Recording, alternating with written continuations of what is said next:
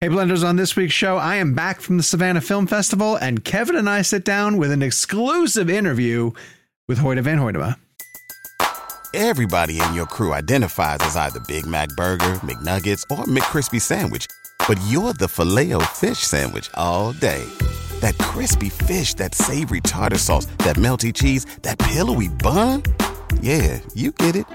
Every time. And if you love the Filet-O-Fish, right now you can catch two of the classics you love for just $6. Limited time only. Price and participation may vary. Cannot be combined with any other offer. Single item at regular price. Ba-da-ba-ba-ba.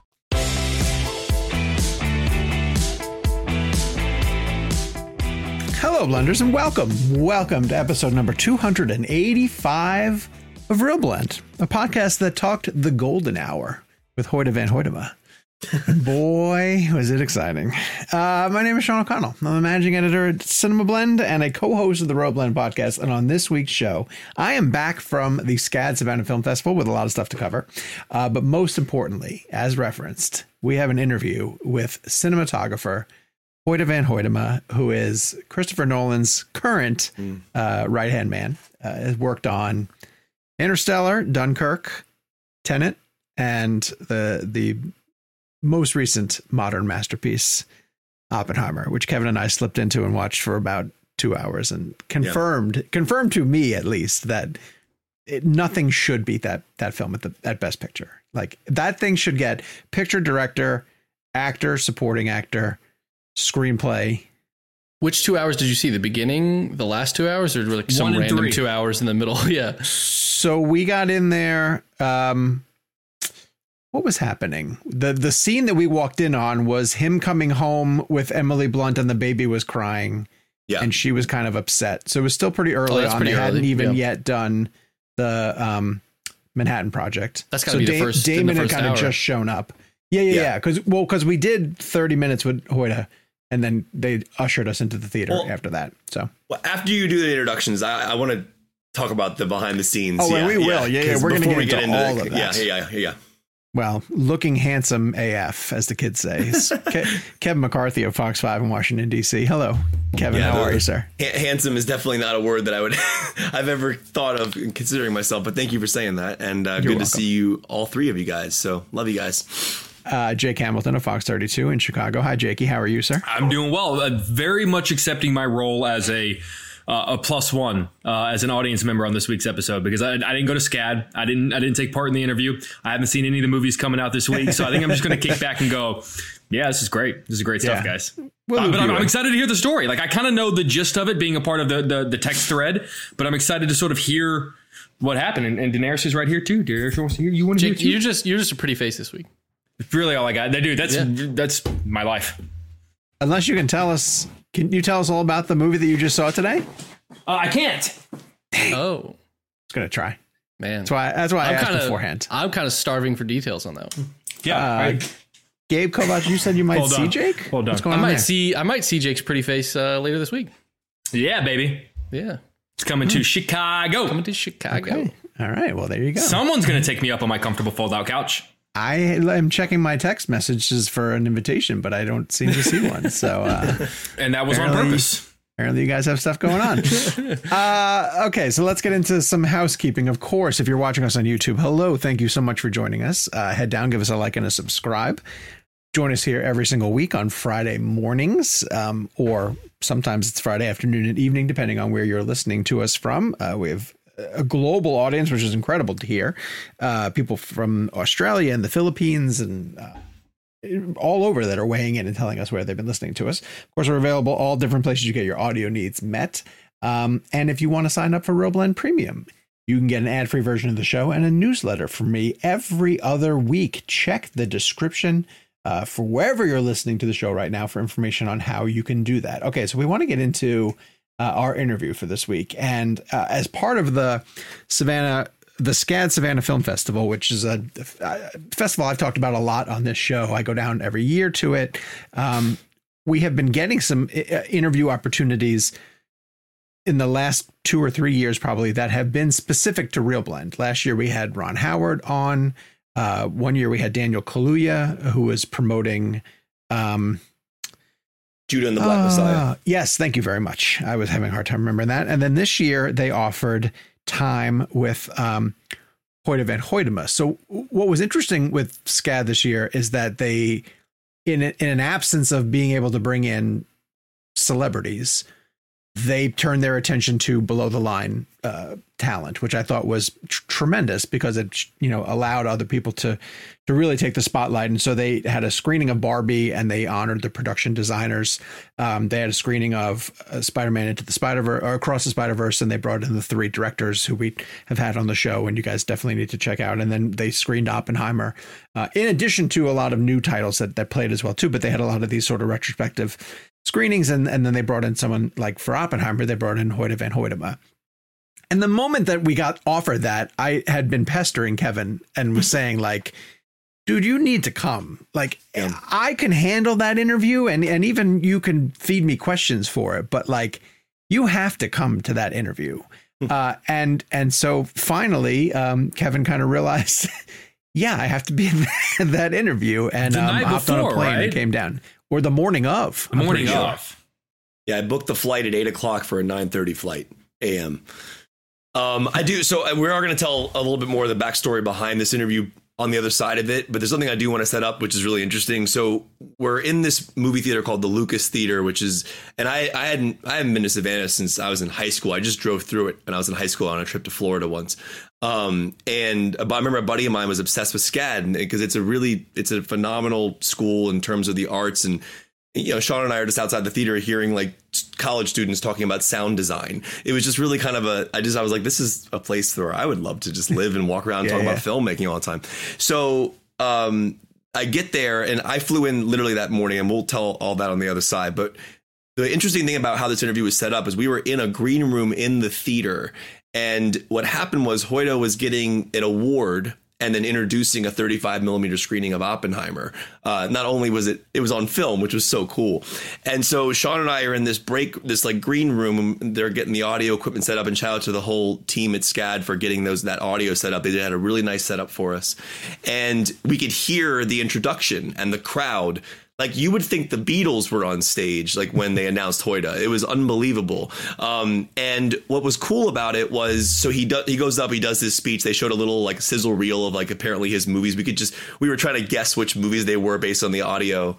And then Hoyte comes in after his getting his award, and he sits down for the interview. And what's cool about it is you could hear Oppenheimer playing behind him. Mm-hmm. So I knew where we were in the movie. So we were interviewing Hoyte while I could hear Oppenheimer in the background playing to this audience on film, while the director of photography is sitting within 3 feet of us, and we're about to break down this movie that I've seen 9 times. So this was pretty surreal, and this is somebody that I've been following for a long time. Interstellar was probably the awakening moment for me, but I was a big Wally Pfister fan, and you're going to hear a lot of that in this interview because a lot of people try to compare Wally Pfister and Hoyte because Wally shot Memento from forward through before Interstellar. So this is a really cool thing to get perspective from him, and talk about Nope, Her, Let the Right One In. So if you're a fan, and we talk about the swimming pool scene from Let the Right One In. So just enjoy this, and we'll give a little more like about the backstory behind it. But I just want to set the tone of it. Just know we're in a theater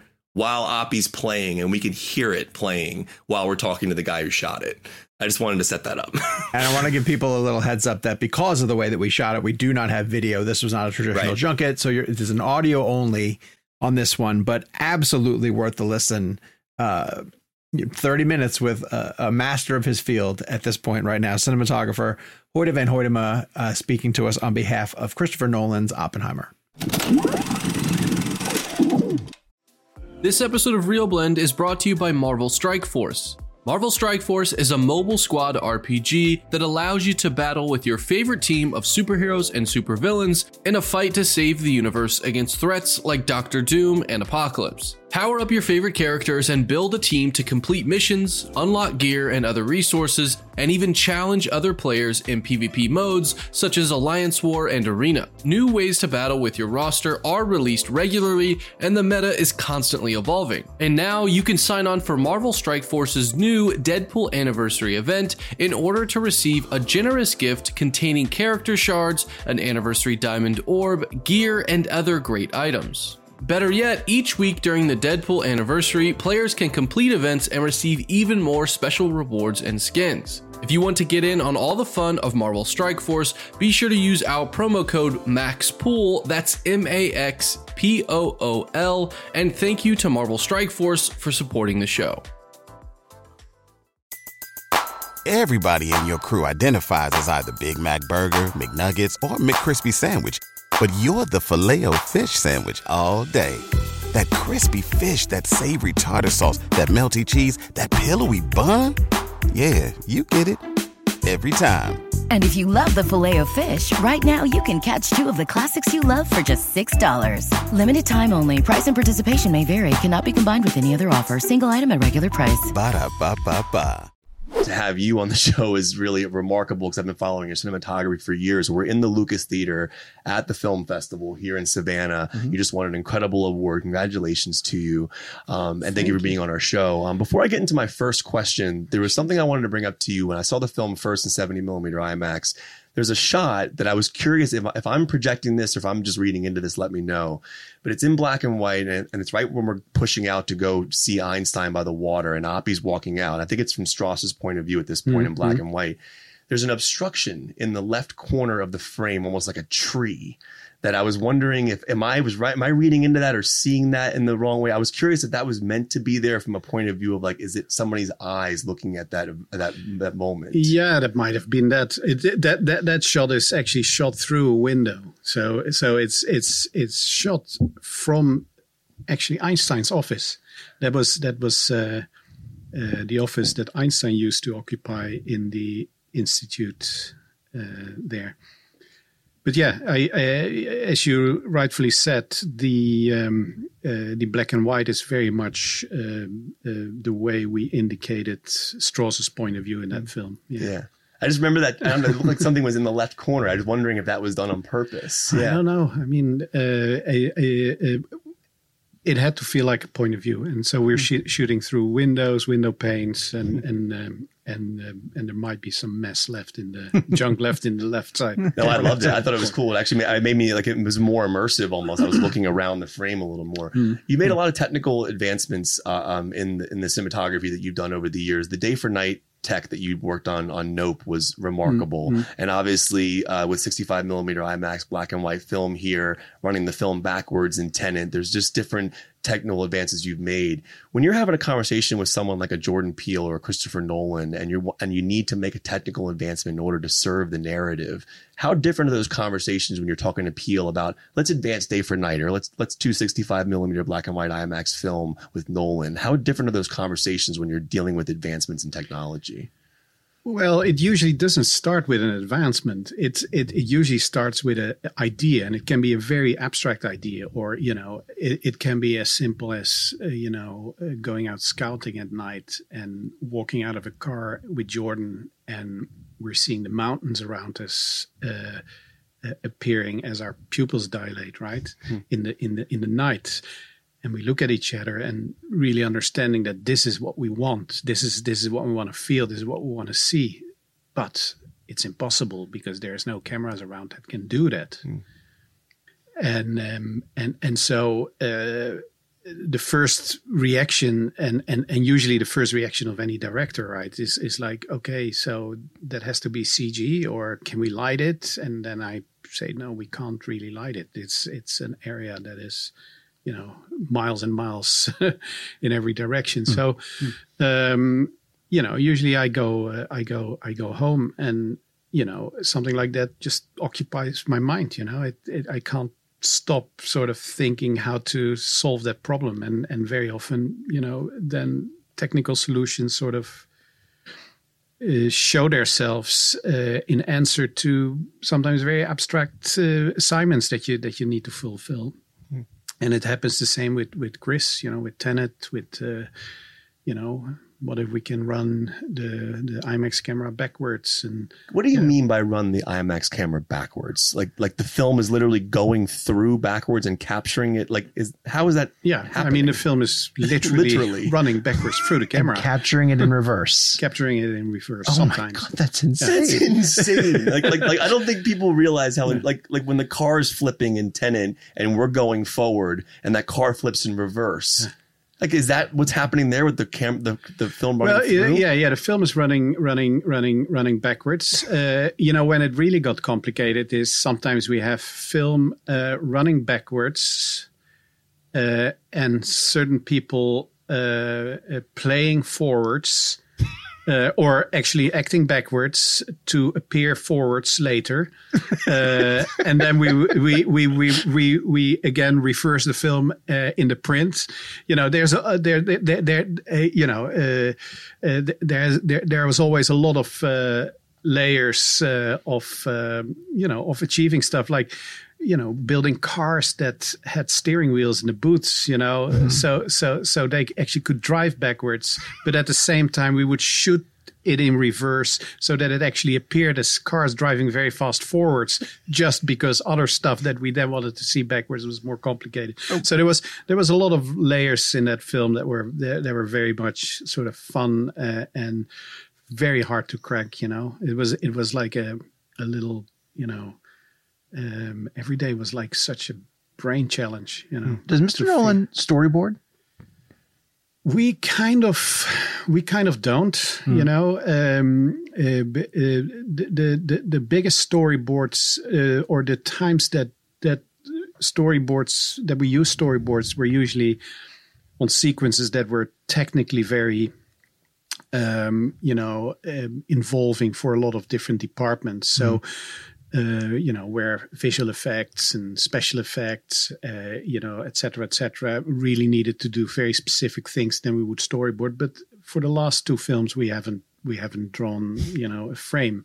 However, for instance, for Tenet, we had some sort of a storyboard. Andrew Jackson, our visual effects supervisor, made, for instance, for the car chase, he made some sort of a map, a moving map of events, kind of a bird's eye view of everything, just to work out where everything was laying in timelines. Okay. But how we sort of block or break down a scene or how we make shots, that's something we don't do. That's something we figure out as we're at it. Wow, that's amazing. I would love for you to talk about the evolution of the IMAX camera.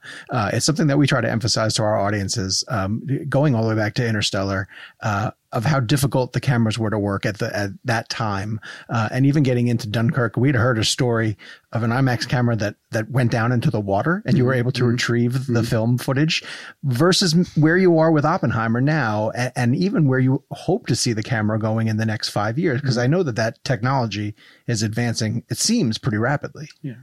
Well, I mean, we are advancing very rapidly around that camera as well. I mean, a camera is a very simple machine in many ways. It's a motor, and it's big film strips that pulls those film strips through the gate, and we expose light on it. So sort of in principle, it's very simple. In the beginning, IMAX was very much used for vistas and for the kind of documentary shoots where time was not really as crucial as, for instance, on a film set where you really, you have so many people working there and you have to do a certain amount of shots during a day. So the advancements are very much that we sort of, the stuff we learned through the years has very much to do with how able is the crew to work with it as well, how long are reloads taking and what can we do with our lenses, and how much light do we need has, for instance, a lot to do with the lenses that we then develop. But very much, I see the camera very often as a sort of a Formula One car. It's a very specific piece of machinery, and it's capable of doing things that other machines aren't capable of doing. But you have to service it. You have to take care of it. You have to. Everybody around it has to be totally in tune with it. So, you have to have somebody that can put that camera apart and together, and fix it in a spot, fix it on a beach in Dunkirk, or in Amalfi or whatever, wherever you're shooting on a highway in Tallinn. So it's very much the capability of the people around that makes us able to work faster with it and to make it more like a normal, camera that we can use on a feature film. Okay. But my take has always been like, you have complicated technology, but for me as a cinematographer and as well as my crew, our job is to make that technology or is actually to wrangle or control that technology, right? Mm-hmm. We don't want to make it ourselves easy, or we don't want to be comfortable. We want to work with we want to be able to work with the best equipment in order to create the best possible cinematic experience for the viewer. And sometimes it means that we have to go through trouble and through pain, and we gladly take it because we love it. It's amazing. And I've said this before on our show. The moment cinematic immersion changed for me was the moment I saw Wally Pfister and what Nolan did on The Dark Knight, watching Jim in that 18-wheeler just flipping. Jim Wheeler, and it's just one of those was one of those moments that I just remember my jaw dropping. And then I go, and then Wally obviously continues on, and then you jump in with Interstellar and Tenet and Dunkirk. And I mean, Chris and Wally on The Dark Knight, I mean, they were the true pioneers, because they literally, blew dust off a camera that was previously only used for like planet documentaries. Sure, they had to adapt it, and they had to have the sort of the guts to take that on a film set and actually expose film on it, et cetera, et cetera. So when I came in on Interstellar, Chris had already done it once, and he was like, he was already kind of like an expert on it. He was telling me kind of what would work and what wouldn't work, et cetera, et cetera. Yeah. But he really, awoken in me this will to totally control and wrangle that piece of equipment. Oh, it's amazing. Shout out to Jim Wilkie, by the way, for people who are listening to this. He was in the 18-wheeler when it flipped. He was in the plane in Tenet when the plane went in there. I'm going to jump back to a non-IMAX shot of yours, because one of the things that I love about the filmmaking that you and Mr. Nolan do is, especially with Oppenheimer, you're dealing with a concept that is intimate yet epic at the same time. And you have these massive IMAX shots of just Cillian's face. And as we're watching it, we feel so intimately connected. But going back to a shot in Interstellar, I know everyone talks about the McConaughey sequence when he's watching the footage of his kids growing up over all that time. But I have always heard stories about that scene that McConaughey did not watch that footage prior to that shot. Nolan wanted him to kind of see it in that moment. I'm wondering your memory of that day behind that camera as the sun, whatever sunlight you're using, as it's spinning around and like hitting his face every cycle. But behind that camera emotionally, I know you're doing a job, but do you feel that as you're watching McConaughey do that performance? And what's your memory of being behind the camera on that shot? Because it's become like one of the most iconic moments in cinema. I mean, one of the rewarding things of this job is, as a cinematographer, or as a camera operator, as somebody that looks through the viewfinder on a film that essentially doesn't have any, video assists. It's kind of the next best way of watching it, right, through the camera, because the best way is to sit next to the camera and be in the moment, which is very much what Chris does. He's a kind of director that trusts the technology, but sits close to the camera and has the most intimate connection with whatever happens in front of the camera. But to look through a viewfinder and to watch the scene, of course you're always reading the frame for its technical inconsistencies or et cetera. But when a shot really works, when it really comes together, and that's light, but mostly I think acting, or performance. When everything falls into place like a puzzle, I mean, there's in a way nothing more beautiful. Very often, you have to sort of shake yourself and tell yourself, this is happening. This is actually happening in front of you, and it's your privilege to film this. And so I'm very humble towards sort of the subject matter and towards the concept that once in a while, some magic seeps onto the celluloid, And it could be day 50 of like 83 or something. Yeah. And also this kind of things happen very often when you have like kind of shitty days, or like when stuff doesn't really work out. Yeah. You're getting into over hours or the sun is setting a little too fast. It's like very often at the end of the day, you're stressing because you know that things are getting dark and the sun is going out and you have so little time left. And so towards the end of the day, you speed up and you start to build up a little bit more adrenaline, and everybody starts to work a little faster in order to get it in there before the sun sets. And very often when that energy level is sort of going up across the board, that's very often when very good things happen as well. The best things you very often shoot towards the end of the day, when everybody's energy is up, the sort of the after lunch blues, which always it takes everybody, including myself, to recover a little bit after lunch. And then when you start speeding up, sometimes you're just flying and beautiful things happen. That's amazing. There's a scene in Oppenheimer I would like to get your take on, and it's the speech that Cillian gives that plays with the manipulation of sound. It's dropping out. We're hearing the foot stomps, and there's specific imagery that you have to capture in order for that to have its impact, to have the full impact of that scene. It's a scene I will never forget.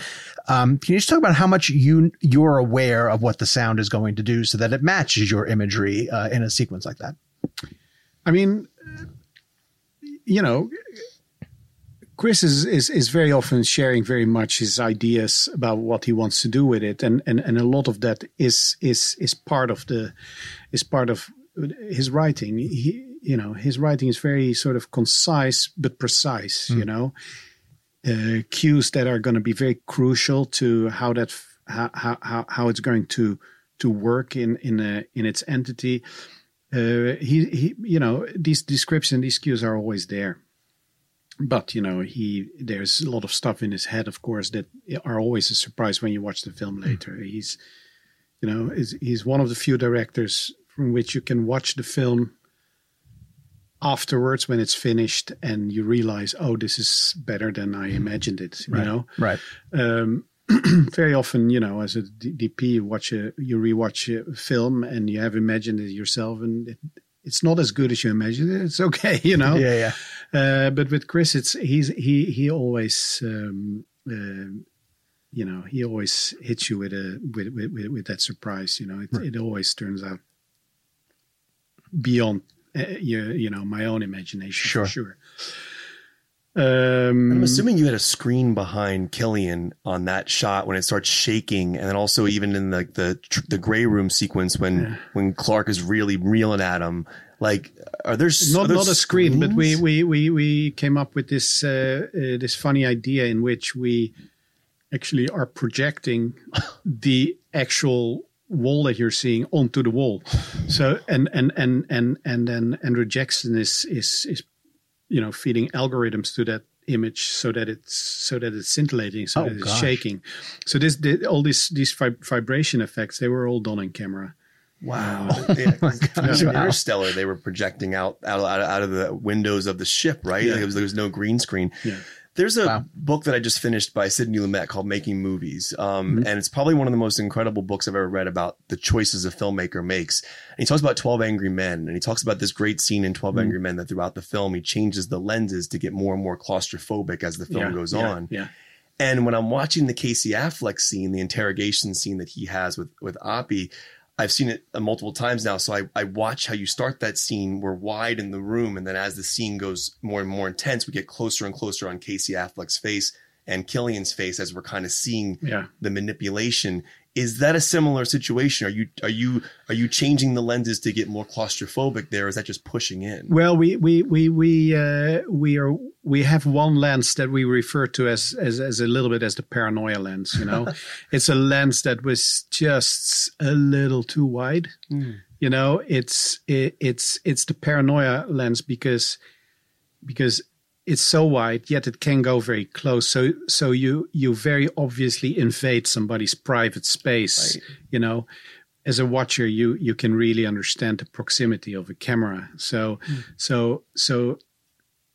a very intimidating way of showing somebody's face, and of course that has a very strong effect when you're in the room as well, in sort of an interrogation situation. You know, everything within reason and everything with its own subtlety. But since this was a film which was very much about close-ups, we were very aware of, you know, the proximity of the camera to the actors, for instance. I love when you follow Robert Downey Jr. into that room and he just removes the scarf so beautifully and just kind of just the way the camera was always. You're so right about the proximity. It was interesting. Well, and in that way, I mean, that was something that Chris and I spoke about a lot, not from the beginning. You know, this film more than any other film we did, it wanted to really have a, you know, you feel very subjective. You know, especially since it's sort of constructed out of these two perspectives, like Strauss and Oppenheimer, whereas we really wanted to be in Oppenheimer's head. You know, we really wanted to sort of go to his face, get through it, turn around and look through his eyes into the world, you know, that's how it or felt. stay outside and look at his eyes, but then project whatever he sees into let us project into his face what we want, what we needed to see. So we knew that it was going to be about that kind of intimacy and that kind of subjectivity. I love coming to the SCAD Savannah Film Festival and getting to see artists like you interact with the students. I know how valuable that time is to them to be able to pick the brains of people who are in the industry and doing it. And I'm sure that they hit you with incredible questions about your work.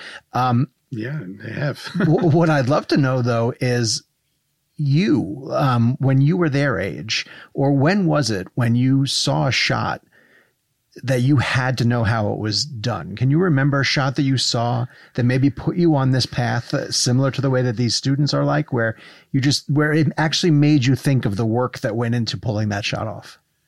Yeah. I mean, funnily enough, it was for me, not so much about pulling off shots, you know, it was much more, I just remember very well that, you know, how a camera can create strong moods, you know, and where I understood that photography was such a big part of how you experience a film or how you get pulled through a story. And I just remember a retrospect of Nicholas Roeg on television when I must have been 12 or something, you know, 12, 13. And there was a bunch of Nicholas Roeg films. You know, there was Eureka. There was, you know, Don't Look Now.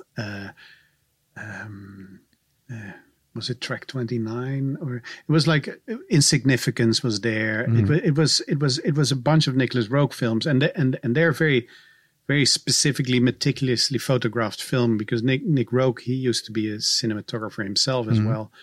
So he had a very meticulous, a very specific, you know, visual language, and I just remembered that I got aware of that a camera is actually doing things that has influence on a story or how you experience a story, and I was kind of maybe even too young, you know, or I definitely was too young to really understand what these films were about, but I remember them very well. So I rewatched them later, of course, you know. And I still think that they're interesting and brilliant, you know, but very different than... point out so many times on this show that a film doesn't change at all, but you change. Yeah. You know? Absolutely. So you watched it at a certain age, it meant something to you, and then later it could mean something completely different. Absolutely. But I would definitely argue that seeing those ones that young definitely turned me on to or made me aware of cinematography. It's amazing. You know, I have to tell you, to have you on our show is such a big deal because I've been following your work for so many years. I think you're my favorite director of photography working today. I mean, I love Richardson, I love Prieto, I love all those guys and Chivo, but you just the way you operate, it makes me want to go to the movies and live these films as events. Like I saw Dunkirk 6 times in 70 millimeter IMAX. Obviously Tenet, I saw multiple times, even during the pandemic. But to have you here is wild. And I was thinking about the movies you've made so far with Mr. Nolan, and you think about the first 2 you made scored by Hans Zimmer. Second 2 you make scored by the incredible Ludwig, who's his music for Oppenheimer. Yeah. I listened to that on vinyl. It's one of the greatest scores I've ever heard. But you, as the cinematographer, when you sit down and you finally see your images set to music, I have to imagine that's an emotional experience for you when you finally see it all come together. Is there a difference in how you felt with Zimmer's music attached to your visuals than it did with Ludwig's music attached to your visuals? And they're very different musicians, but what's that experience for you emotionally when you see that set to your music, Let me start by saying thank you for, I mean it.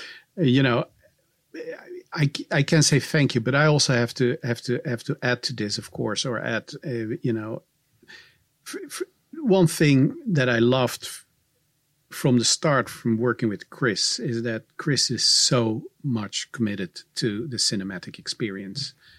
And, you know, he's all in for, you know, the movies as an event, you know, and he from the start, he's always, you know, laboring and beating himself over to, you know, create experiences for people that are, you know, that are magic and that are, you know, that feel big and definitely feel like things that are, you know, that are not possible to experience anywhere else than in a theater, you know. So he's super much committed and he's like tirelessly working and slaving for years. And then when I started joining him very much into that quest, you know, with, you know, beating ourselves up over what kind of cameras we shoot on and the technology we use. And, you know, it's very often mistaken that it feels like it's a luxurious or it's a smug thing that we shoot on the big format. But for Chris and for myself, it's like 100% commitment to the experience in the audience, the experience for the audience in the cinema. And so, you know, I think with Dunkirk, you know, we haven't done any less. And I love Zimmer. I love Ludwig. I think, you know, I'm always very sensitive to when I get compared, for instance, to Wall-E. I mean, we're very different human beings. Yeah. And, you know, we vibe with different things. Mm-hmm. And the nice thing with Chris is that I have the feeling that he is very much interested in, you know, the personal takes of his collaborators, you know. Mm-hmm. So from the beginning, he has never sort of expected from me to be Wall-E or to be similar to Wall-E. I think that Chris has always done his thing, and he has never sort of diverted from that, but then has invited me sort of to add my personality to the whole thing. And in that way, he's doing the same, or he's been doing the same with Ludwig, you know.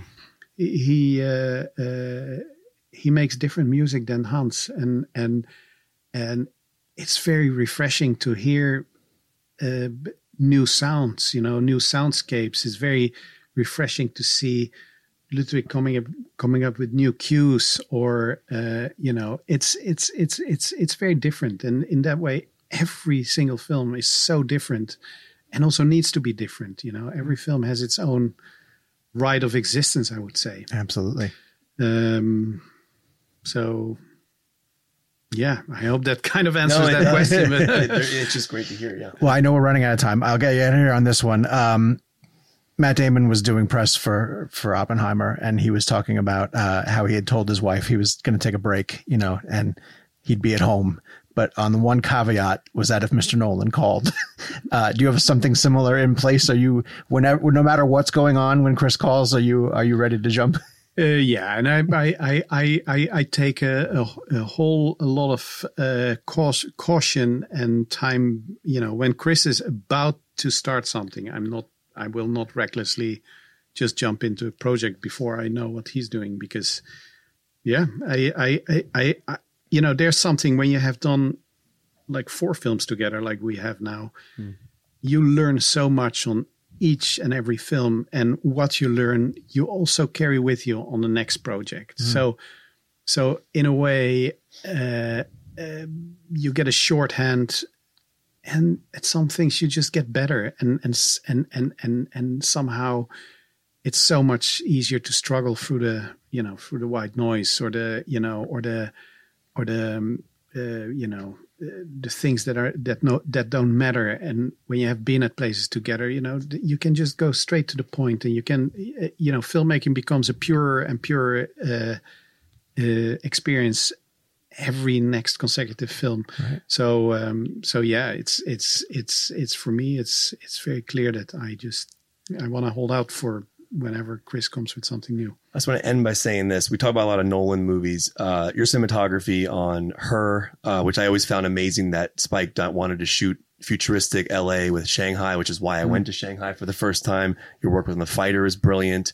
But the right one in. I can't get out of here without mentioning the pool scene and Let the Right One In. We that was the first time I saw your work. And before we let you go, is that something you still like? Does that scene you still think about that at all when you're making when making other films? Because that scene, I've never seen anything like that before in my life. And I loved what Matt Reeves did with the remake, but the original was just, it was just amazing. I appreciate it.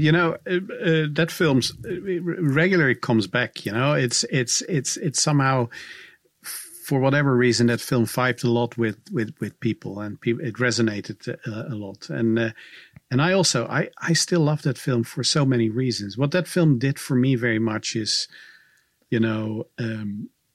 we were very meticulous with creating oneers. Just the whole idea that when you approach a scene, to ask yourself, what would you do if you only had one shot in order to create the scene? Mm-hmm. And by doing that, it forced us sort of to really unlock the scene to ourselves, right? Mm-hmm. Because, you have to be aware of rhythm. You have to be aware of tension. You have to know when you want the close up and when you want to have the wide shot. So you start moving the camera. So that's how we very much build up every scene in that film. And up until today, sort of that method of, wanting to do things in a oneer, living in a reality where you, of course, you very often divert from it, but just purely that ambition still helps me a lot today in how I approach films. And you talk about the pool scene, but that was in the book. That was a very sort of widely described and very involved action sequence that Thomas and I then decided to do in one shot, but that came in a way from that principle, Well, thank you so much. Yeah, they are pulling you out. They're saying I flew here today for this, and I'm flying home right after this. So thank you. That's such an honor. Honor to have you. Thank you so much for your time. I really appreciate you coming on. Thank you so much. We want to thank specifically our friends at the SCAD Savannah Film Festival, our friends at Universal Pictures, of course, for coming out, and then Hoyte van Hoytema for taking the time to sit down and talk with us. And hopefully you guys realized something that I really took away from it was that it was just an incredibly casual conversation. Yeah. He just, plopped down in the chair and sat across from us on the couch, and we were able to sort of break down, starting with Oppenheimer and then really feeding into. And Kevin, I don't know if you got this sense, like, I didn't want to keep bringing up Nolan in our questions, right? Yeah. I wanted him to sort of stand alone as the work that he does necessarily. Yeah. And when we got into other films that he did outside of Nolan's sphere, I was really happy about that.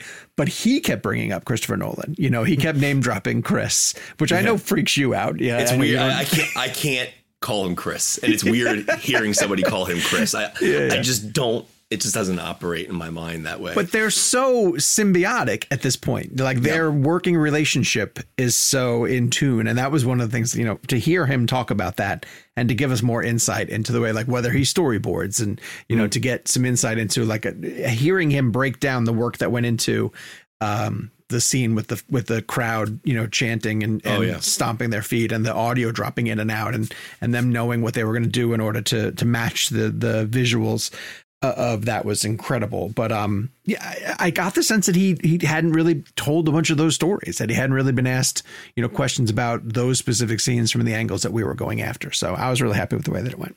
Yeah. And as we were saying before this started, I mean, I flew in that morning and then flew home that night. So this interview was a huge deal for our show. But on a personal level, I have Hoyte's film strips all over my apartment. I have Dunkirk film strip, 70 millimeter IMAX. I have, Interstellar 70 millimeter IMAX. I've seen his movies multiple times in theaters.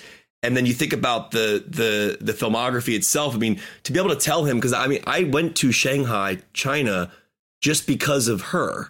Mm-hmm. And the decision that Spike Jonze and Hoyte had in terms of shooting futuristic Los Angeles in Shanghai to make it look like it was decades in the future or whatever it was. These are all like interesting decisions that are conversations that happen between a filmmaker and their director of photography, which is interesting in terms of the first question about the day for night stuff with Peele and the different conversations he has with different filmmakers when technical advances are changing on the fly like that. What blew my mind, it was so funny because like he just like kind of like just says like nonchalantly, yeah, we just ran the film backwards to get those scenes in Tenet. Like, and I think I was just like, what do you mean by that? He goes, literally, we ran it backwards. I'm like, I don't understand what that means. Like having film go through a camera backwards, because for people who have heard our show, a lot of those backward scenes in Tenet are not rewound. Those are shot that way. Either the actors are acting backwards or they're feeding the film backwards to create a backwards shot. When you talked about like the way that they put a driver's seat in the back of the car so that car can be driven in reverse, essentially, but the driver's moving forward. Like I almost got the sense that he doesn't quite know how Tenet was filmed. Dude, what's interesting is the first time we ever Tenet has to be like whenever you're in like trigonometry and you study and you learn how to do all the equations and then you do the test and then 6 months later you're like, I don't remember how I did the test. Yeah. I aced the test, but I don't remember how I aced the test. Well, first time we ever had Christopher Nolan on the show was, which it sounds crazy to even say that out loud, but with him and John David for Tenet, I tried to ask Nolan why they were rapping us about that scene where the car is flipping backwards and we ran out of time. And I still had no idea how they did it. And I finally got to ask Hoyte about it, which was cool.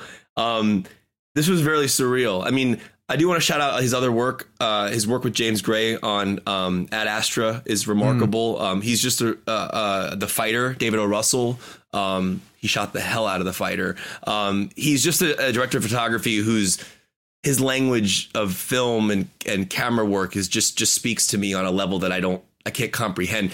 And people always think I'm insane when I say I see these movies 6, 7, 8 times. And I'm sitting in the theater with Sean. So right after the interview was over, the cool thing about it was that the person from SCAD walked us to these 2 reserved seats in the theater to watch the film on 35 mil. And everything that we had just asked him was coming up. And to have asked him about the Casey Affleck scene was so cool. And for people who haven't seen Oppenheimer, or if you have seen Oppenheimer, there's this really great intense sequence between Oppenheimer and Colonel Pash, who's played by Casey Affleck. And it's just a simple dialogue sequence. But the way that he lensed that, he called it a paranoia lens in the interview, as you heard, you don't think about this stuff when you're watching the movie because you're subconsciously taking it in. When he's speaking a language, as you go closer and closer and closer and closer on Affleck's face or Killian's face, like you're not aware that the camera or the lens may have shifted, but you are aware that you are feeling a lot more paranoid and intense in that moment. And I think that's the beauty of film language. And then to hear him open up a little bit about watching his visuals connect to Ludwig's scores and Hans's scores. It was cool. And Sean and I talked about this afterwards. It was kind of interesting to hear him talk openly about the Wally Pfister thing, because for people who aren't aware of this, Wally Pfister, as I mentioned, he was Nolan's guy, man. I mean, Dark Knight, it was revolutionary. So even Hoyte said that he had to learn what the IMAX camera could do from Nolan. You know what I mean? Because of the work he did with Wally on Dark Knight.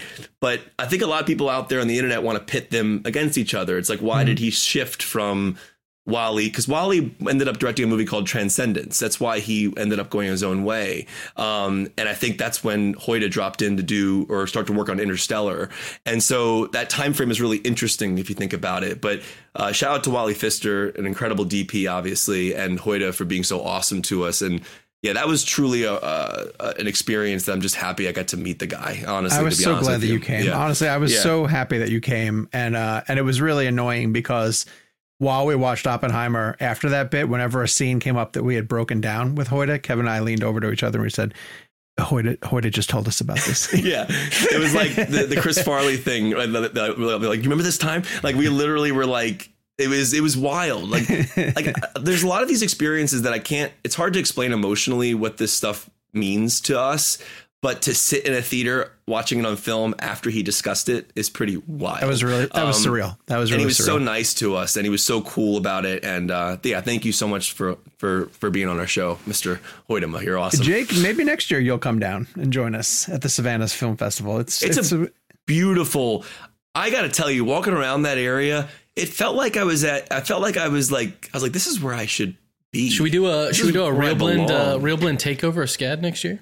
Yes, dude, I'm down. You know what? SCAD. Like we could have done something with like Hoyte and done a Q&A or whatever we could have done of some sort. So anyways, thank you. And if you missed our Christopher Nolan interview for Oppenheimer, just go back into our archives. I call him by his middle name. I don't know about you guys, but call him Chrissy Poo. That's the terms. Yeah, that we're on. I also Christopher Nolan's middle name? If you're watching this on YouTube, I've dropped the Nolan interview at somewhere in there, but I've also dropped, because you mentioned James Gray, one of our all-time great interviews. Cool. One of our all-time great interviews, James with his Gray. recipe for sauce. Yes. Yeah. By the way, I don't know if you guys know this, but Jake Hamilton and Christopher Nolan share the same middle name. Do they really? Christopher. Really? Now I'm afraid. Well, now I'm afraid to like say, because I don't know what we put out on the internet. Oh, I think everybody already knows. You guys share a social security number too, Jake. Yeah, say it. Go ahead and say it. Yeah, go ahead. Jake, you did a whole bit. I was saying, a whole bit. Yeah, Christopher Edward Nolan. Oh, Edward. Yeah, That's right. Yeah. Well, I was just about to say, like, I was just about to be protective of my middle name, and I was like, I did a whole bit with the Twilight cast. Like, I can't be protective of my middle name now. It was brilliant, Jacob and Edward, and he would sit down. It was the result of being hilarious. 18 Twilight movies in and going, I've got no questions left for any of you. Wait till it comes back around. Like the Hunger Games is coming back around. Yes, it is. Interestingly, there's more material for all these different things. All right, so I just want to briefly give you guys a rundown of what I got to see at SCAD. In addition to doing Hoyte van Hoytema, they had an incredible lineup this year. They showed Maestro and Saltburn, and they were going to have Rustin and The Holdovers and Priscilla, and they're closing with Ava DuVernay's Origin. I had to come back early in order to do a couple of interviews here from the house. I just wanted them to go really well. I had a couple of really important interviews, but I was able to see, so they opened with Naiad, which is the Netflix film that's going to be coming out with Annette Bening and Jodie Foster. I was lucky enough to see that before I went down there. Sunday night, they had another film. American Fiction, which I was able to see that up in Toronto. That's making the rounds. Who directed American Fiction? That is Cord Jefferson, I believe, is his last name. And then that film also just won the Audience Award at the Middleburg Film Festival in Virginia. So people are talking about Jeffrey Wright potentially getting in for Best Actor for his performance in American Fiction, and that film potentially vying for a Best Picture award. What I did manage to see was Todd Haynes's May December, which I can tell you is a Todd Haynes film. So take that for what you want it to believe. I think Todd Haynes makes kind of dramatic soap opera type films, and this very much plays to that tone. It's a great setup for a movie. I didn't realize what it was about until I recently saw the trailer, and then I went, really? That's what this movie's about. I had no idea. Yeah. So for people who might not know, Julianne Moore's character was at one point a 36-year-old woman who had an affair with a 7th grader. I don't know how familiar the name Mary Kay Letourneau is, but that was a very famous teacher that had an affair with one of her elementary school students. This is a real thing that happened. And then, of course, this woman became a tabloid. You said seventh grade? In the movie, it's a seventh grader. Yes. That's middle school. Yes, that would be middle school. All right, just to clarify. What did I say? You said elementary. Well, see, elementary to me is K through 8 because my elementary school. Yeah, I think it's my elementary school was K through 8. I didn't have a separate middle school. Mine was 6, 7, 8 was middle for me. That's weird. I went to a bunch of different middle schools, and I went to ones that were 7, 8, and then ones that were 5th through 8, where they called middle school. So I think it's just weird. I don't know why, but I was in a one-room schoolhouse in the middle of the desert. And, what was school like on the prairie, Sean? Yeah, because Sean, you graduated high school in 1902, was it? Yep, somewhere around there. Yeah, if I remember correctly. He had to learn all 48 states. That's good. That's really good. Assholes. But then in May-December, Natalie Portman is playing an actress, a famous television actress who is about to play the Julianne Moore character in a TV movie. And so she has they've worked out an agreement that Natalie Portman's character is going to come and shadow the woman to kind of get a sense of their backstory and as much as she can. And Julianne Moore's character is still married to the guy. And they've been married for 20 something years. They have a family together. Wow. And it's a lot of like the town where they live theoretically accepts them, but do they really? And then what is Natalie Portman's true motivation? Is she really just shadowing to learn more about the film, or does she have some deeper meanings for why she wants to get involved? But Todd Haynes has obviously worked with Julianne Moore a number of different times. She's terrific in it. She's doing an interesting character choice to play this woman who has been kind of like a tabloid sensation forever. And Natalie Portman, when Natalie Portman can zero in on this kind of very cerebral, but also like a tense to the point of being uncomfortable. Like she's kind of like an overachiever. A little Black Swanish. I don't want to just automatically go to Black Swan, but like she's so uber focused on getting the character correct, and their dynamic is terrific. I do think Todd Haynes, story. No, I don't think so. But it's definitely based on. It's based on stories that I have seen. Sure. So this Mary Kay Letourneau character, I don't remember what year that was. It was in the 90s, I want to say, but that was an actual story of a real woman who had an affair with one of her students. And I mean, I take notice to that just because Michelle's a teacher, and Michelle was horrified to hear about anything like this.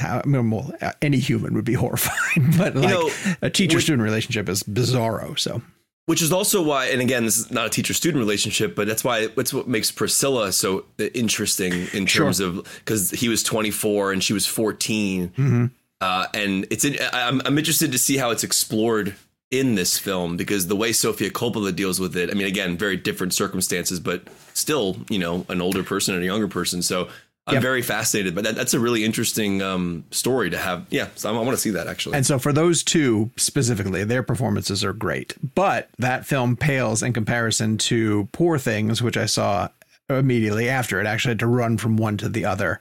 And you guys don't like Yorgos Lanthimos. Yeah. Was this your favorite of the festival? Sorry. It was, actually. And with a U. I'm trying to figure out how to get Killing of the Sacred Deer in there. You're right. I don't love Yorgos's films up to this point. He just bounces off me for some reason. Like his. You know, like The Favorite? No, I didn't really care for it. Oh, The Favorite was extraordinary. Yeah, I don't know. Really? Something about his storytelling just has not connected with me up until this point. But I really got into this movie. It's as bizarre as his other films. There's a hook to it that I don't even want to tell you guys, but essentially it's a Frankenstein story where Willem Dafoe's character has created Emma Stone's character, and that's all I kind of want to say. But Emma Stone, there. I don't want to know anything. I know nothing about it except for it. It's insane. That's all you know. Then I will stop. But what I will say is that Emma Stone is remarkable. I legitimately think that she's a front runner in the actress category. Jake was immediately asking me, like, even more so than Lily Gladstone, who is campaigning in lead we'll probably have this conversation a number of different times of whether she should be lead or supporting. I think I agree on the lead. I agree on the lead for her. Yeah, especially I saw Killers again, and I wanted to mention this real fast. I saw it again last weekend or last Thursday, so right before the first episode came out. Pacing definitely felt different on the second viewing. Did it? I thought it moved faster on the second viewing. So I wanted to say that because it hit different the second time. I still am at my same rating and same thoughts of the film, but I did find the pacing and the FBI stuff actually to be different feeling than it was. But I think Lily's lead in that film. She's the heart and soul of that movie, and every single scene relies on the reaction of her to I can see that a tragic event. So I do believe that she. Now I haven't seen Emma Stone's performance in Poor Things, and I'm sure it's amazing. But I do understand the leading campaign. Jake, don't you? I mean, I feel like she's the lead in that movie. Yeah. Okay. Yeah. But let me ask you, in regards to Emma Stone's Oscar, I guess enough time has passed since La La Land, but do you think the recency of like, well, it's been, less than 10 years since we gave her Best Actor, and look, I mean, my favorite actor is an actor who received a Best Actor back to back. Sure. So, but I feel like that doesn't really happen as much. What were the back-to-back movies? Philadelphia and Forrest Gump. Philadelphia and Forrest Gump. Yeah. Did he not win for Private Ryan? No. Wow. No. I'm not even. Was he nominated? I'm not even sure. He was nominated. He was nominated. Yeah, he should have won for Castaway, but that's different. That's a different podcast. Yes, I do agree with that. Yeah. Yes. So to answer your question about Emma Stone, I honestly believe that she is so good in this that people won't mind giving her a second Oscar. And I also believe that maybe I'm overstating how much I like Emma Stone. I kind of feel like the Academy wouldn't mind if she's a two-time winner. Everyone likes Emma Stone. But not even I think she's that talented. I legitimately think her range is phenomenal. Yeah. And if you said two-time Academy Award winner Emma Stone, people would be like, all right, that kind of makes sense. I mean, we kind of forget that like those things happen. Within a very short amount of time, Jane Fonda won. Within a short amount of time, De Niro won 2 Oscars. Sure. Within a short amount of time, Nicholson has one in the 70s, 80s, and 90s. Sure. Yeah. So these things do happen, but I think we forget about them because we just look back at as it being sort of history. But it's also she's doing something in this she's never done before. And so I could see I could see Academy members rewarding her because it's such a different performance than what she gave for La La Land, which won also. And U.S.'s films really do well at the Oscars. Is that Olivia the film? Olivia Colman beat Glenn Close. Yeah, that's right. I do want to ask because I think there tends to be one race every year that like really excites me. Where like, oh my god, like all the nominees, and at one actress is absolutely one of them. But another one that I think is going to be really crazy cool is supporting actor. Yeah. And obviously Downey. you've got everything from Downey. I still say you don't sleep on De Niro. Like De Niro showed that he's still like just one of the all-time greats. Then you've got Gosling. And then I know I've heard a lot of people talk about I heard a lot of people from May December, the man who plays obviously the former 7th grader, now a grown man. I've heard he is phenomenal. And then I've heard in terms of Poor Things, a lot of talk between Ruffalo and Willem Dafoe. And the reason I bring up Willem Dafoe is one, I just really want to live in a world where Willem Dafoe has an Oscar. Mm-hmm. And the supporting categories, not to say that he doesn't deserve it, but the supporting categories tend to be the ones that I feel like a lot of times actors win the quote unquote career Oscar. Yeah. And I feel like if there were more so than Downey, because I know a lot of people say, well, Downey has the overdue narrative.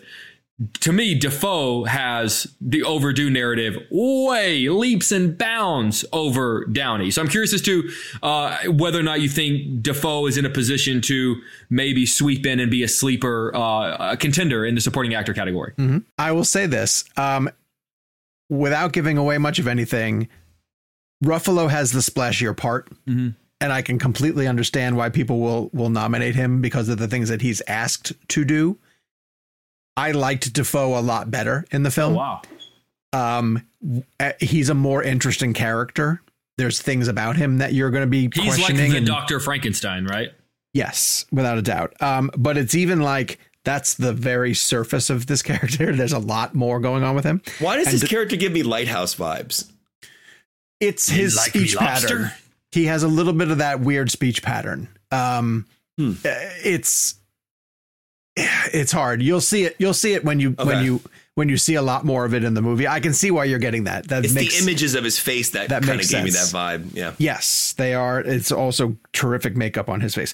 I could honestly see both of them getting nominated, and they both just sort of take focus away from each other. But before we get out of that category, when rewatching Oppenheimer with Kevin sitting in that theater, because I'd seen it twice, but back when it opened, Downey's fucking unbelievably good. Yeah. Like, he is incredibly good. And we didn't even get to his third act. I know. Like, every scene he gets is like a meal, and it just feels like he's. How does he? I don't see how he doesn't win. That's a cool story. After X amount of years on top of the box office and being sort of the biggest star, and then getting like a great role and winning, that's a cool story. If they put the man who moved the earth in his Oscar clip, I'm gonna freak out. You're gonna freak out anyway, Kevin. That is his big scene, though. That's his big dialogue scene. He says, "The man who moved the earth." I hope it's when Einstein walks past him and blows him off, and he just looks horrified. What a moment. One other great thing I got to do in Savannah that I just want to give a quick shout out to is Pete Sohn, who's the director of Elemental. They brought that down there. There's an animation panel that they were doing as part of the Savannah College of Art and Design Festival, and I mentioned Spider-Verse was there. They also did a screening of Elemental. This was on Monday afternoon at 2 p.m. It was opposite a screening of Barbie, which the students were, I can tell you, over the moon about. There was people dressed in pink all over the place, and I knew Barbie was going to draw incredibly well. But I was asked to do the moderation for the Q&A after the Elemental screening. And so I ducked into the theater on my way over to meet Pete in the green room, and it was packed. And I was so happy because it's a movie that's on streaming right now. You can get on Disney Plus. It had been in theaters, but to see people come out and support that movie at the festival was really important to me, meant a lot to me. And just telling the story of that movie, which, it got off to what is historically the lowest opening weekend in Pixar history. And then it just didn't disappear. It held its legs. It would drop where you'd see a normal movie over the summertime go down like 50 to 60%, it would drop like 12%. Yeah. And some of the weeks, the longer it went, it actually went up. It gained an audience, which is incredible. And it ended up topping out. This was pretty funny because I had all these statistics written down and I was reading them off at the beginning of the Q&A. And I was like, it made it to $488 million worldwide. And Pete's like 493. And I was like, I'm very sorry. Very sorry. So I got to meet him backstage in the green room, and what I really was impressed by is that he remembered us from from when we went out to Pixar, and immediately came over and was like, "Oh my God, I loved talking with you and Jake and Kevin." And he was asking a ton of questions about Real Blend and how we record and who we've spoken to recently, and was still gushing about how much he enjoyed the interview that we did and the format of the show. And then talking to him on the stage was just so great because he got really candid about the roller coaster ride that he's been on emotionally with this film, how when it came out and it didn't get incredible reviews and it was met with that box office reaction, that they really at the studio thought that they were getting a hit, that this was gonna break through to the audience, and then they were shocked when it didn't connect.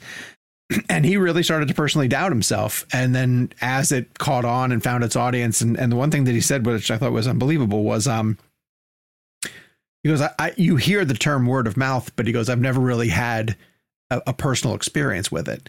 He goes, but it's the only way to describe how this movie found its audience. It was audience members connecting with the story and connecting with the material and connecting with the characters, and then turning around and saying to other audience members, you have to go see this in the theater, go. And the numbers back that up, and it found its audience. And when it went to Disney Plus in the first 5 days on Disney Plus, it allegedly did 26 million views and was the highest gross or the most viewed film on the platform for its first 5 days. And again, these are streaming numbers, so we have to take Disney's, on faith essentially. But still, I'm thrilled that all of this was going on with Pete, and he's just an incredibly nice guy who deserves all the success. The minute we finished our Q&A, a girl who had done a portrait of Wade, the character from Elemental, came running up, and Pete was just blown away by this, and he jumped off the stage and took a picture with her, and that immediately went on his socials. And so that's why I love that festival so much, because it has the college element attached to it. And these students are just so hungry for the opportunity to meet these artists who they are, trying to follow in their footsteps, essentially, and glean any kind of knowledge that they can about their individual journeys. So to hear Pete talk about how to break into animation, what they look for at Pixar from up and coming artists, the struggles that he went through. And then for him to really say to these people, it's opening weekend. I'm living proof that opening weekend doesn't necessarily matter as much as people say that it is. You have to believe in your story. You have to believe in your characters. You have to believe in your art.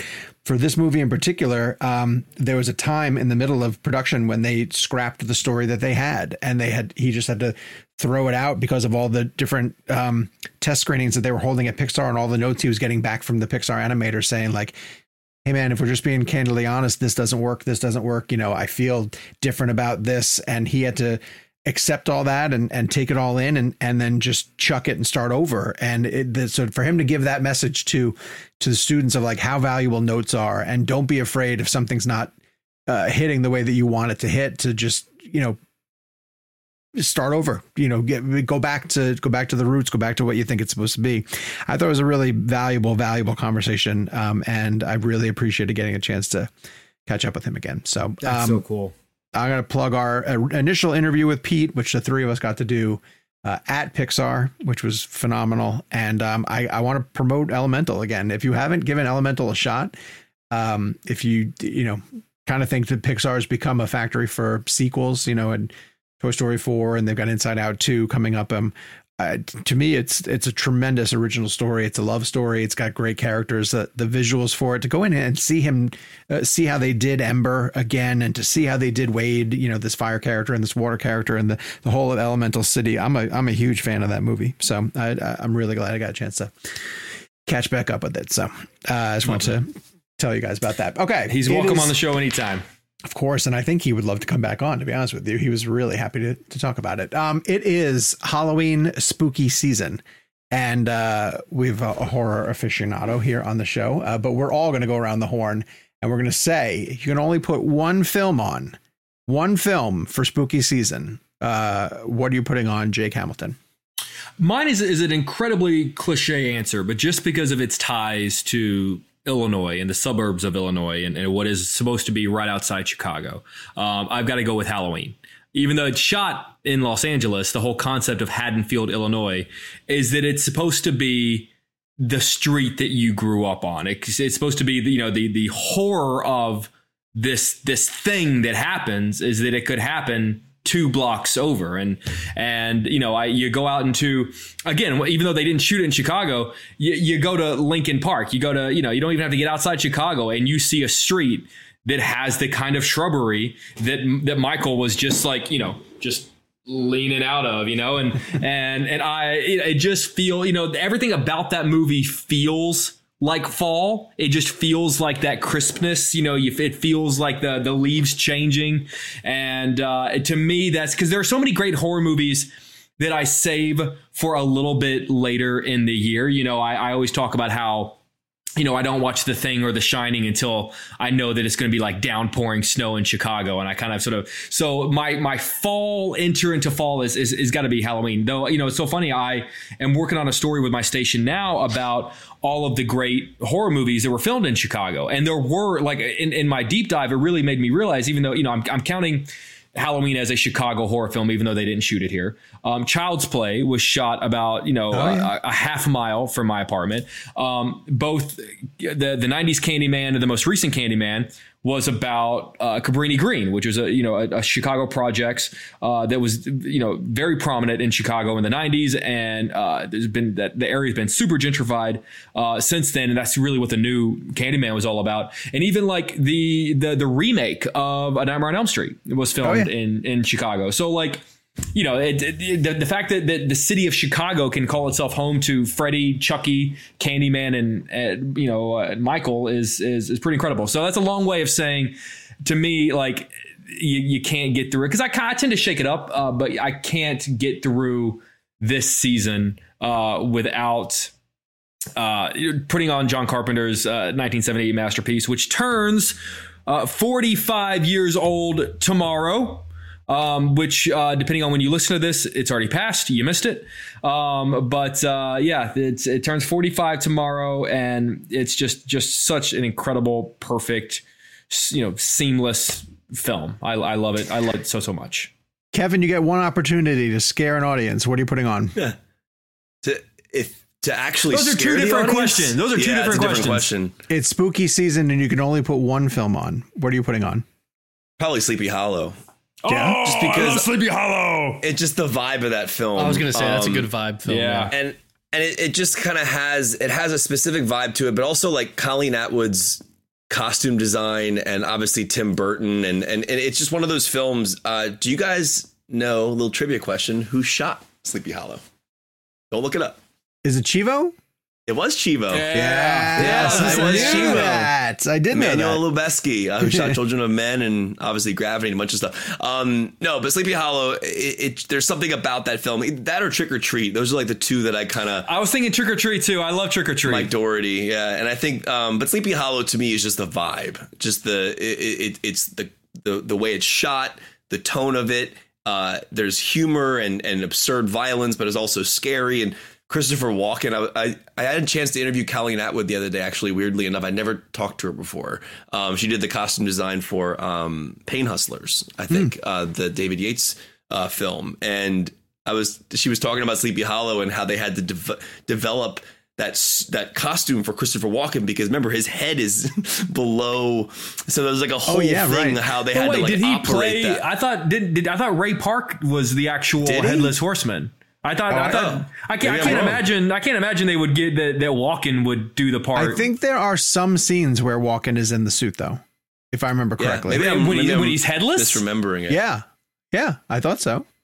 Yeah, I'm wrong. I'm not. I know some portions, and because particularly that time, that period of the late 90s, because he danced. Remember, he was like, no. Yeah. Well, regardless of Christopher Walken, the costume they had to create for that character, for the person to be in a suit with no head, whether it was Walken or Park. Was it Park? Ray Park. Ray Park. Yeah. So either way, that film is my. Oh, that's almost. And this is a game we haven't played in a while. Where like when the aliens come to Earth, what two movies do you show? But like I think you can make it for Tim Burton. I almost put that game together today. Really? I thought of that. I was like, that's great. You could make a really solid case for Sleepy Hollow being a Tim Burton choice, because it's so quintessential. Like if you need to try to explain to someone what a Tim Burton movie is, I think you either point to Sleepy Hollow or you point to Edward Scissorhands. Yeah. I would agree. And I'd rather watch Hollow, I think. Oh, I would. Hollow is amazing. I would 100% absolutely. I watched that. Too. Yeah. It's a great movie. My recommendation is maybe a little bit unconventional, but Jake mentioned it the other day in the text thread, and so I put it on, and it's the Friday the 13th remake. Is it 2009? Yeah, something like that. Because I love Jason. Yeah, but Jason has his issues as a creeper, essentially. Yeah. He's I think people slow. forget, like when people think of Jason, I think they're thinking of an amalgamation. Yes. The Friday the 13th movies. I think people forget that's why the line in Scream is so brilliant. Yes. Because if you ask someone who the killer is, like you're 100% right. Like we have a vision of who Jason is. Right. Yeah. The first and if you go back and rewatch minutes, those. They're not great. They're not great. I love them. I love first one's really. I love Kevin Bacon's in that. I love and the arrow through the throat.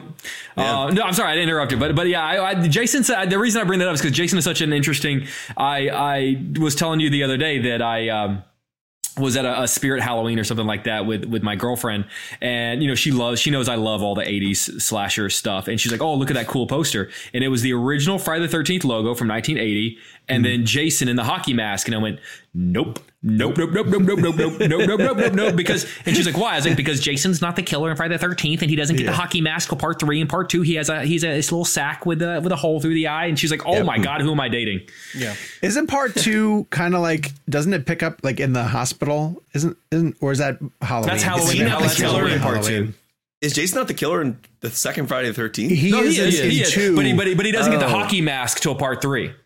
Oh, Yes. really? He wears like I did not know that. like a burlap, not a burlap. So yeah, like maybe like a burlap sack with like a hole cut through the eye. Like Scarecrow kind of thing? Yeah, and then it's not until part 3. So the first 40 minutes of the remake are kind of cliff notes of 1 through 3. It's a little more brown paper bag looking than Scarecrow. Yeah. That's fair. But it is a burlap sack. But the Friday the 13th remake does what you want an updated version to do, in that it amplifies Jason. Yeah. And the first 30 minutes of it are a terrific sample. It's a great little mini film for Jason. Yes. But then even beyond that, the kills throughout it are creative. They're really creative. And the girl who's swimming in the water through the pier, and then she gets lifted back up and hits the top of the pier. I got to take this opportunity to mention Freddy vs. Jason, because that film, I still love watching that movie. It's a fun one, to see those two fight. I also thought the ending of that was brilliant. Like, I know that we had to choose a winner, and I think that Jason did win the fight. Obviously, he walks away with spoiler alert, with Freddy's head. But dude, I'm still waiting for them to finish the trilogy with Alien versus Predator versus Freddy versus Jason. Did I tell you guys the story about I had Bruce Campbell a couple of months ago when Evil Dead came out, and they were gonna do Freddy versus Jason versus Ash, and I'd asked him what happened to it, and he said that the two studios were each so protective of their monster that, very much like how we complain about the action stars of today not willing to take in punches, that like they would only allow their characters to take so many punches or be hurt so much.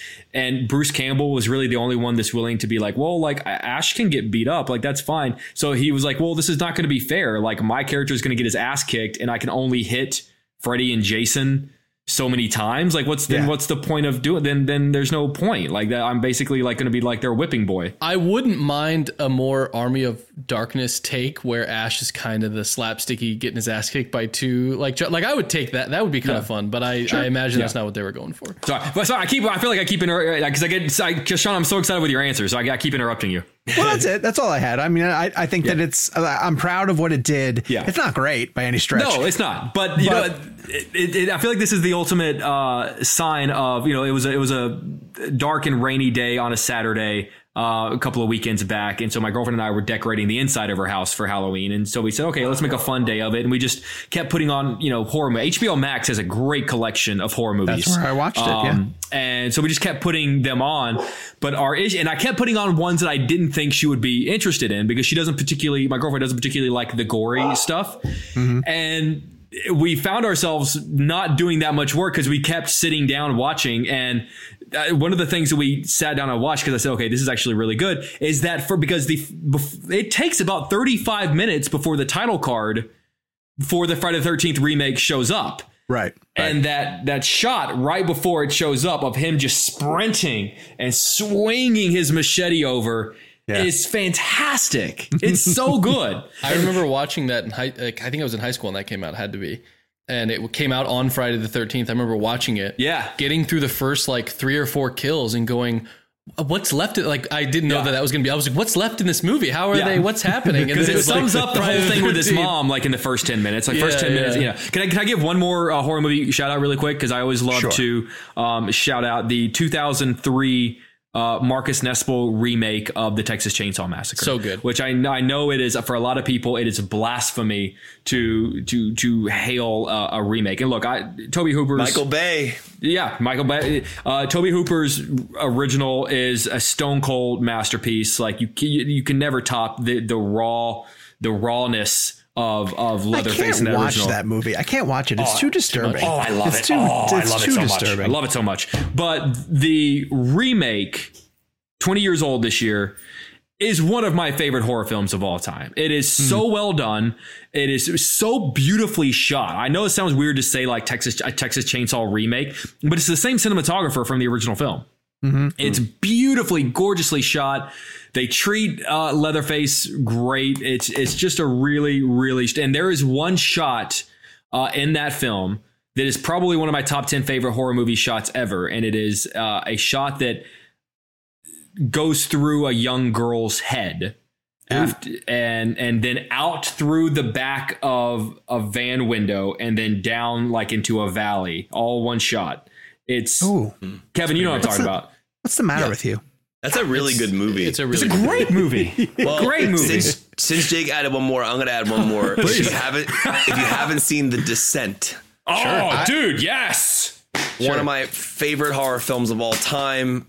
Make sure you seek out the UK version, not the American version, because they changed the ending in the American version. I literally was about to put it on for Adrian, and then I went, no, this is the American version. We can't do that. Yeah. But you can't find the UK version. This is a testament to. I was going to say, I wonder right behind Kevin. This is right behind Kevin. Physical copies of things. Keep your physical copies of things, because you can't find the UK version anywhere.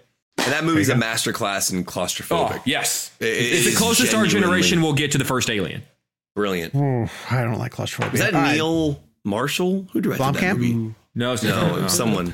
I'll double check it. Anyways, please do. All right. So what one film would you guys put on? Or you could cheat like us and name like 18 different movies for spooky season. Head to the comments in our YouTube channel. While you're down there, please give us a like and a subscribe. We are growing the channel little by little. Tell friends who love movies to come over and watch Real Blend for our very fun interviews and fun conversations like this. In the meantime, we will be back with another full episode next week. You can follow us during the week at Jake's Takes, at Kevin McCarthy TV, at Sean_O'Connell, at Gabe Kovach, and the show is at Real Blend. Kevin, I imagine you're going to have a lot of fun this week with the Speaker of the House debate still going on. Your mentions are probably in a lot of hot water. Yeah. It's a lot of opportunities to mention Oppenheimer, though. Like someone the other day was telling me, like, why did you take so long to vote no on something? I was like, well, I was watching Oppenheimer 8 times. I haven't been in the Capitol to make decisions. I like when you take a word from their thing and like, did you mean Mean Girls with Tina Fey and Lindsay Someone told me Lohan? I was doing a really bad job once, and I think I wrote back like this paragraph long thing about Steve Jobs and how Danny Boyle shot 16 millimeter, 35 millimeter and digital. And I said, listen, if you mention Jobs, I have to mention and like it was like this paragraph long thing of like. But my favorite, like what I really hope is that there are people that even after you respond that way still don't realize that you're not, and they just think that it's the Speaker of the House responding about Steve Jobs and you're probably getting him votes. You're getting him votes with you. He's like, he's got great taste in movies. That actually happened. Someone responded back. I think I said something about like watching. It was like some movie I'd seen multiple times, and the person was like, exactly, you're not doing your job. I'm like, wait, you know who's tweeted me multiple times is Deborah Messing. I said that. Didn't I tell you guys? Deborah Messing? I always respond to her and say, I love you, and along came Polly. I don't know what the hell you're talking about. That's what I always say. That's great. It's because she was for scuba. We'll be back next week. Hank Azaria is so good in that. This might be the last time that we can say, pay your artists. Pay your actors, please. We want to get back to work. Definitely pay your actors and artists. Everybody in your crew identifies as either Big Mac Burger, McNuggets, or McCrispy Sandwich. But you're the Filet-O-Fish Sandwich all day. That crispy fish, that savory tartar sauce, that melty cheese, that pillowy bun. Yeah, you get it. Every time. And if you love the Filet-O-Fish, right now you can catch 2 of the classics you love for just $6. Limited time only. Price and participation may vary. Cannot be combined with any other offer. Single item at regular price. Ba-da-ba-ba-ba.